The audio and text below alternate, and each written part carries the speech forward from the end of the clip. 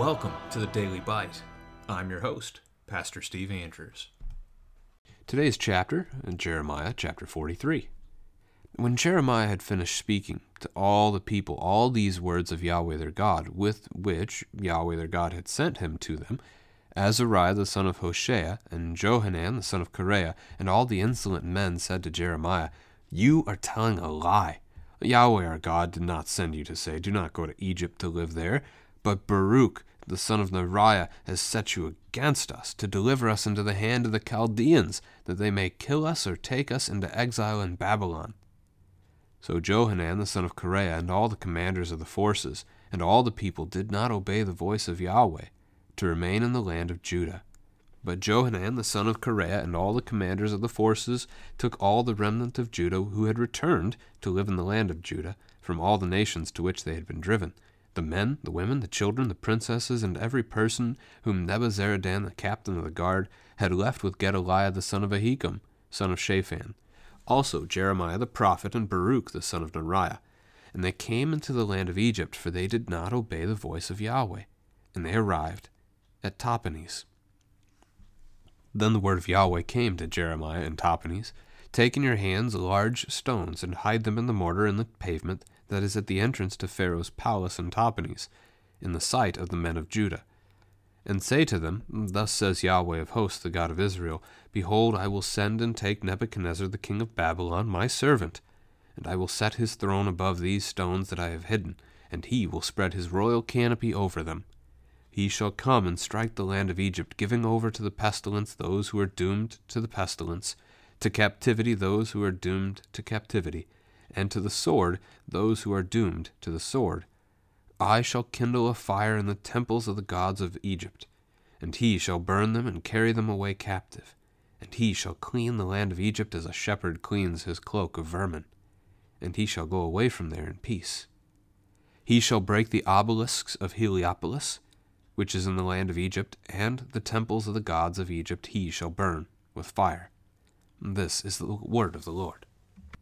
So for context, as we continue to move forward with this continuing text in Jeremiah, the people have rebelled against God. They have been given over to destruction because of it, but there is a remnant that now remains. And the king of Babylon had established, Nebuchadnezzar established a governor in Judah, one of their own people, Gedaliah, who would care for that land and manage over the people that Nebuchadnezzar left behind to work the land. Basically, they're farming servants for Babylon. The people are afraid of the Chaldeans because Ishmael had risen up and fought against Gedaliah and killed him, and they're afraid that Nebuchadnezzar is going to seek revenge, so they're fleeing to Egypt, and they have Jeremiah the prophet with them. So they have, in previous chapter 42, asked Jeremiah to pray to Yahweh, and Yahweh has responded that if they stay in Judah, he will save them, he will deliver them. He has relented of his disaster that he brought on them. But if they flee, if they seek to live in Egypt, they will die there, and they will never see the promised land again. So we come to chapter 43, and what do we see? After Jeremiah finishes speaking the reply that Yahweh gave to their prayer, Azariah and Johanan and all the other insolent men rise up against Jeremiah. "You are telling a lie." So much for verse 6 yesterday, them saying that whatever God said, whether it was good or bad, they would listen, they would obey, they would do what he gave them to do. No, they were only looking for a good reply. They only wanted God to approve of them. We see this, again, so much today. I talked about that a little bit yesterday, but it's the idea where Paul is teaching the young pastor Timothy in his epistle to him, saying that the time is coming when they will only have itching ears. And they will only listen to what they want to listen to. And we see that up clearly and abundantly today, but that's the same problem here. They only want one thing. They only want to hear from God that what they want is good. And so if you tell them that what they want is bad, then they want nothing to do with that word. And again, that's the way it is today as well. We are to preach both law and gospel. And there are some who are faithful who, when they hear the law, they repent and thank the Lord, praise the Lord, and pray that the Lord would give you such humility and repentance. But there are many who want nothing to do with God's law, and they hear that call to repent and they ignore it, or they actively fight against it. This is very much American culture as well. You cannot tell somebody that what they're doing is wrong or how they want to live their life is wrong. They get to be them.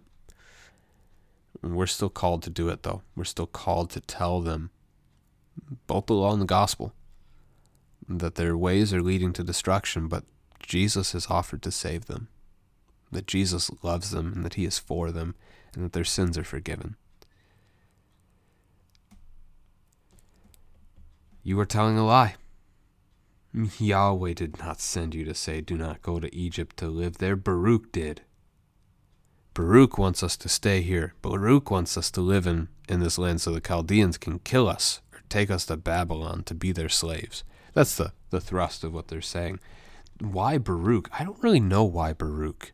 And Jeremiah is the one who is the prophet. Baruch is the scribe who writes down what the prophet says. So it's interesting that they picked Baruch as their target for this rather than thinking this is from Jeremiah himself. I don't know what to say on that, really, to be honest. But that's the way they interpret the situation. And so they do not obey the voice of Yahweh. They do not remain in Judah as he invited them to do and promised to save them if they would. But instead, Johanan is going to take all the remnant of Judah. He's going to take all of these who in chapter 40 had heard that Nebuchadnezzar had left Gedaliah in charge, and so they returned from the various places they had been scattered around the world. They returned to Judah. Johanan is going to take all of these, and he's going to take them to Egypt. Men, women, children, princesses, and every other person Nebuzaradan, the captain of Nebuchadnezzar's guard, had left with Gedaliah. I do want to pick up on the word princess there. It's interesting that it's in ESV this way because literally in the Hebrew it is the word for daughter, which is Beth, and then it is the word for king, Melech. So it is those words together. It is straightforwardly daughters of the king in the Hebrew text. There is a Hebrew word for princess, and it's a word you know from your Old Testament. It's Sarah. And that word does appear a few times in the Old Testament, outside of the woman Sarah, the wife of Abraham. That's what her name means. Even when you change from Sarai to Sarah, the meaning of the name didn't seem to change for her, but it was a reference to just a new name that would give her the ongoing reminder of God's promise. Every time somebody called her by name, she'd remember God had promised her a child in her old age. But yeah, Sarah means princess in Hebrew, and that does appear a few times. I think it's just 3. Lamentations chapter 1, verse 1 being one of those. So that's Jeremiah's other book that he wrote for us. So these are Zedekiah's daughters, is the referent here, the final king of Judah. So they also take Jeremiah and Baruch with them. Now this is intriguing. If you think Baruch is a traitor that wants you killed by the Chaldeans, why did they take him with them? Why not leave him all alone by himself in the wilderness that is now vacated? Or why not just kill him? But they take him with them, and Jeremiah as well. They take them both down into Egypt because they did not obey the voice of Yahweh. They arrive at Tahpanhes. Tahpanhes is a city on the eastern edge of what we think of as Egypt, near the Nile River. If you have crossed the Sinai Peninsula heading west, you get to Egypt and you come to Tahpanhes as one of those first major cities. It has an importance in the history of the land of Egypt, and as we see even in this text, Pharaoh's got a palace there, so it's not a minor city by any means. Jeremiah is given Yahweh's word, so Yahweh speaks to him in Tahpanhes. He comes to his prophet again, and he instructs him to do one of these action prophecies again, to take stones and hide them in the pavement that is at the entrance to Pharaoh's palace. I can't tell you exactly what he's doing with this action prophecy, what this phrase means. As we think of the pavement, how can you hide stones in the pavement? Was it being freshly poured? Freshly laid, maybe? But the point is very clear. So Jeremiah is going to put a few stones by the Pharaoh's palace. Verse 10, thus says Yahweh, I will send Nebuchadnezzar, king of Babylon, my servant, come back to that, I will set his throne above these stones that I have hidden. He will spread his royal canopy over them. These stones are hidden in the pavement. Nebuchadnezzar is going to rule over them. That means Nebuchadnezzar is coming to Egypt. That means Nebuchadnezzar is going to destroy the reign of Pharaoh, and he's going to take this city for himself. He will rule. So the action prophecy part in that regards is pretty simple. One thing to maybe note about it, though, is the idea then of the stones representing God's people. That here, under Pharaoh's rule in Egypt, there are just a few of these remnant people of God who have been scattered out of Judah, who have come into Egypt, and they're seeking to hide in Egypt from Nebuchadnezzar's wrath, but it fails. That Nebuchadnezzar's wrath will catch them and find them anyway and destroy them. But what's missing here is the phrase, my servant. And that's really what's missing in the whole section of these few chapters in a row. They have not picked up on the idea. They, the Judeans, Johanan, and the rest of them, they have not recognized that this is divine judgment.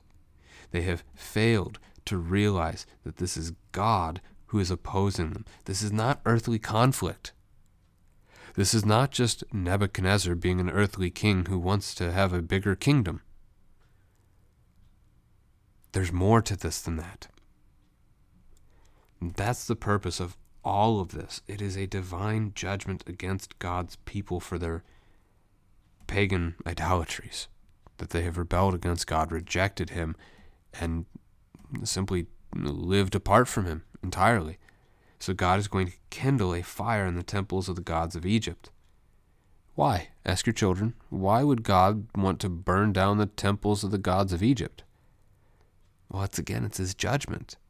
These are false gods. People are being led astray. They're being led to their destruction instead of to their salvation.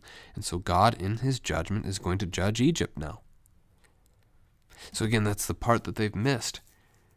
They fled to Egypt thinking that they were going to escape the judgment of Nebuchadnezzar, the wrath of Nebuchadnezzar, thinking that when they got to Egypt, they would not have any war there, that they would find peace there.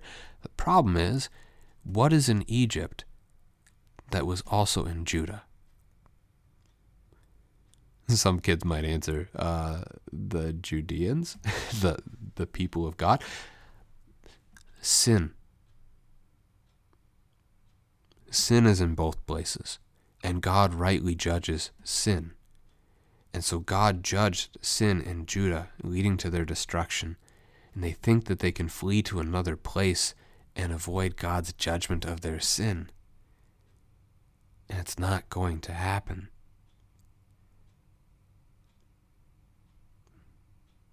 So it is today. You cannot hide from God. We cannot hide our sins from God. There is no escape. I cannot flee.